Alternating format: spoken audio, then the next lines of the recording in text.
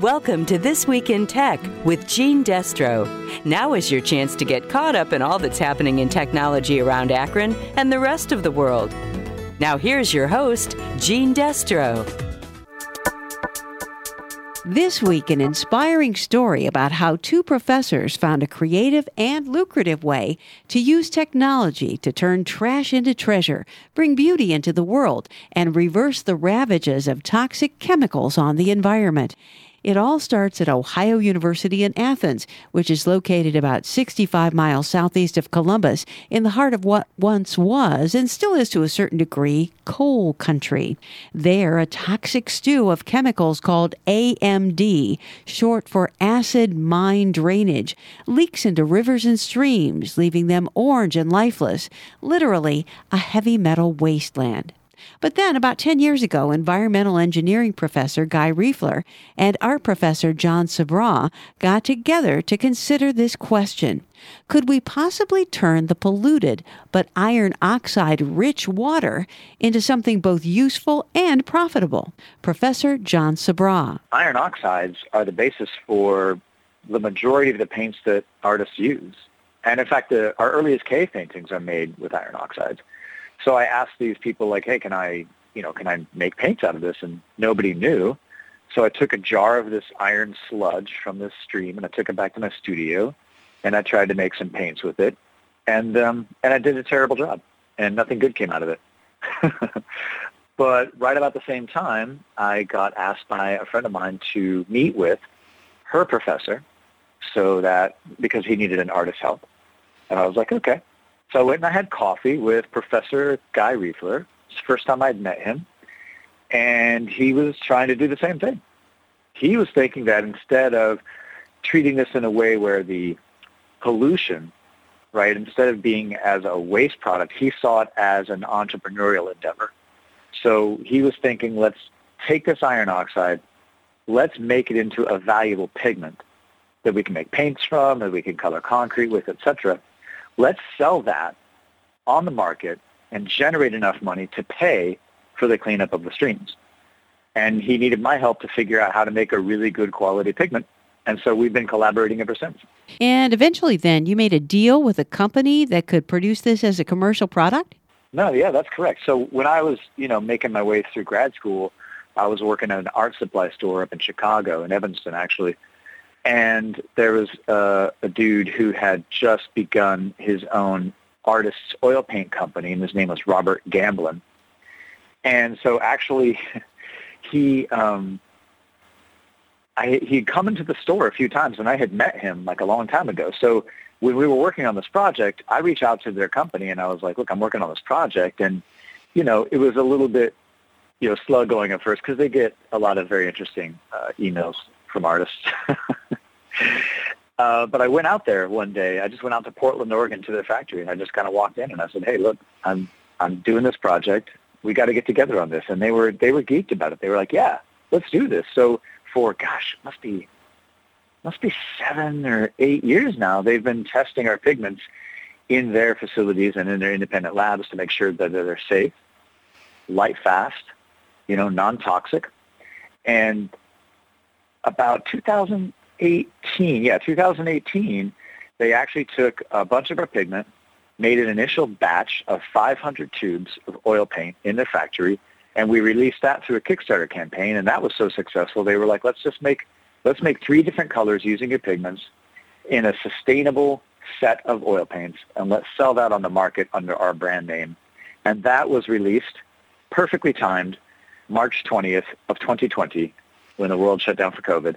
But it's done very well, and so to this day, we are actually continuing to produce pigments for Gamblin Artist Colors, and they are continuing to produce these sets.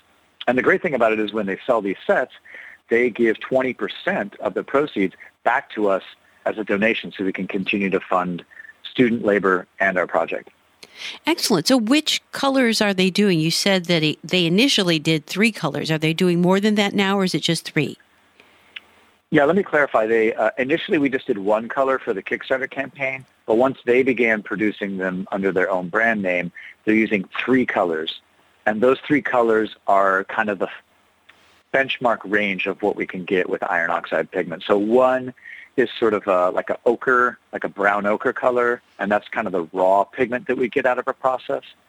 And then when we heat that pigment up to different temperatures and different circumstances, we can actually get that same iron oxide to turn a very beautiful burgundy. And so they're calling that, I think, rust red, which is nice. And when we treat it further, we can actually get that same pigment to turn violet, which is just a beautiful, beautiful dusky violet. And so those are the three colors that they have in the set. So is it doing pretty well? Are people buying these? And then as a result of that, have you been able to plow some of that money back into reclamation projects? Well, that's a good question. And really right now, the sets are selling very well, which is excellent. And we continue to produce pigment for them. But that's still a pretty small scale because artists don't really buy enough pigment to support like a whole pigment industry. So even though we do get money back from them, and that definitely helps us, produce more pigment, fund students, et cetera, the real cleanup of the streams is going to come from the revenue sources that are industrial. So once our full-scale treatment plant is built, which is, in the process now, that plant, which is located at Truetown, Ohio, will actually treat over 1 million gallons of acid mine drainage pollution every single day. And in that process, it will generate over 6,000 pounds of sustainably sourced iron oxide pigment. And then we can sell that on the market. And that will not only fund the running of the plant, provide jobs for the area, double the tax base for the town, but it will also produce enough of a profit that we can use that profit, as you said, to, yes, clean up other streams as well.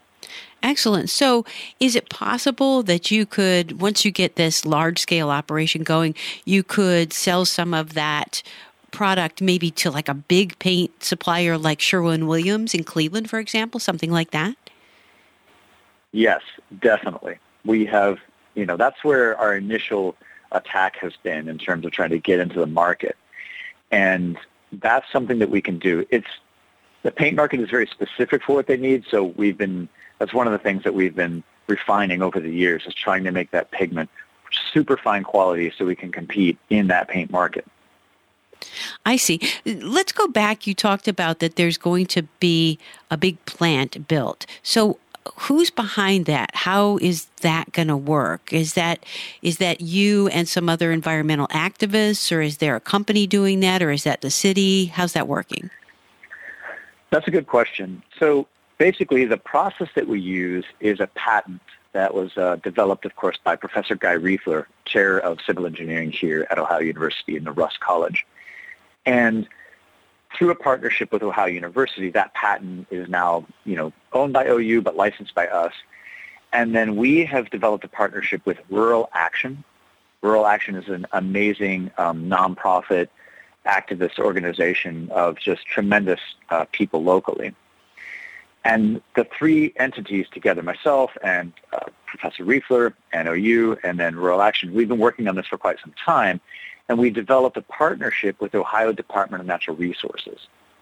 And they have really been tremendous supporters of ours for the last few years. And so together, we actually were awarded $3.5 million in abandoned mine land reclamation funding to really get this full-scale treatment plant off the ground. So in that process, what's happened is that we realized in order to get the pigment to the market, we're going to have a business entity to sell it commercially. And so that is kind of a public-private entity that was set up through Rural Action, and that is called True Pigments, LLC, and that is headed up by our amazing partner, Michelle Shively, who is a Sunday Creek Watershed Coordinator at Rural Action. So that all really sounds pretty impressive to me, and it sounds like an interesting business model. Now that you've gotten some publicity about this, have you heard from people in other parts of the country saying, hey, we'd like to do this here? Yes. We get a lot of emails for people that would like us to come out and help them with whatever mining messes or pollution effluent that they're dealing with as well. And not just across the country, but we get emails from all over the world. Tasmania, Australia, Germany, UK, you name it. So right now we're not able to do that because we're still refining the process, and we'll need to do, of course, a lot of beta runs with our first full-scale plant. But that is our hope. Our hope is that this technology can, in fact, be exported and incorporated anywhere in the world where they're dealing with this particular kind of pollution. That was John Sabraw, professor of art and chair of painting and drawing and digital art and technology at Ohio University. For more information about his Pollution to Pigment project with Dr. Guy Riefler, go to ohio.edu/news. And that's it for now. Stay happy and healthy, and we'll see you again next week. That was This Week in Tech with Gene Destro. Tune in next week for more tech news on 93.5 1590 WAKR and WAKR.net.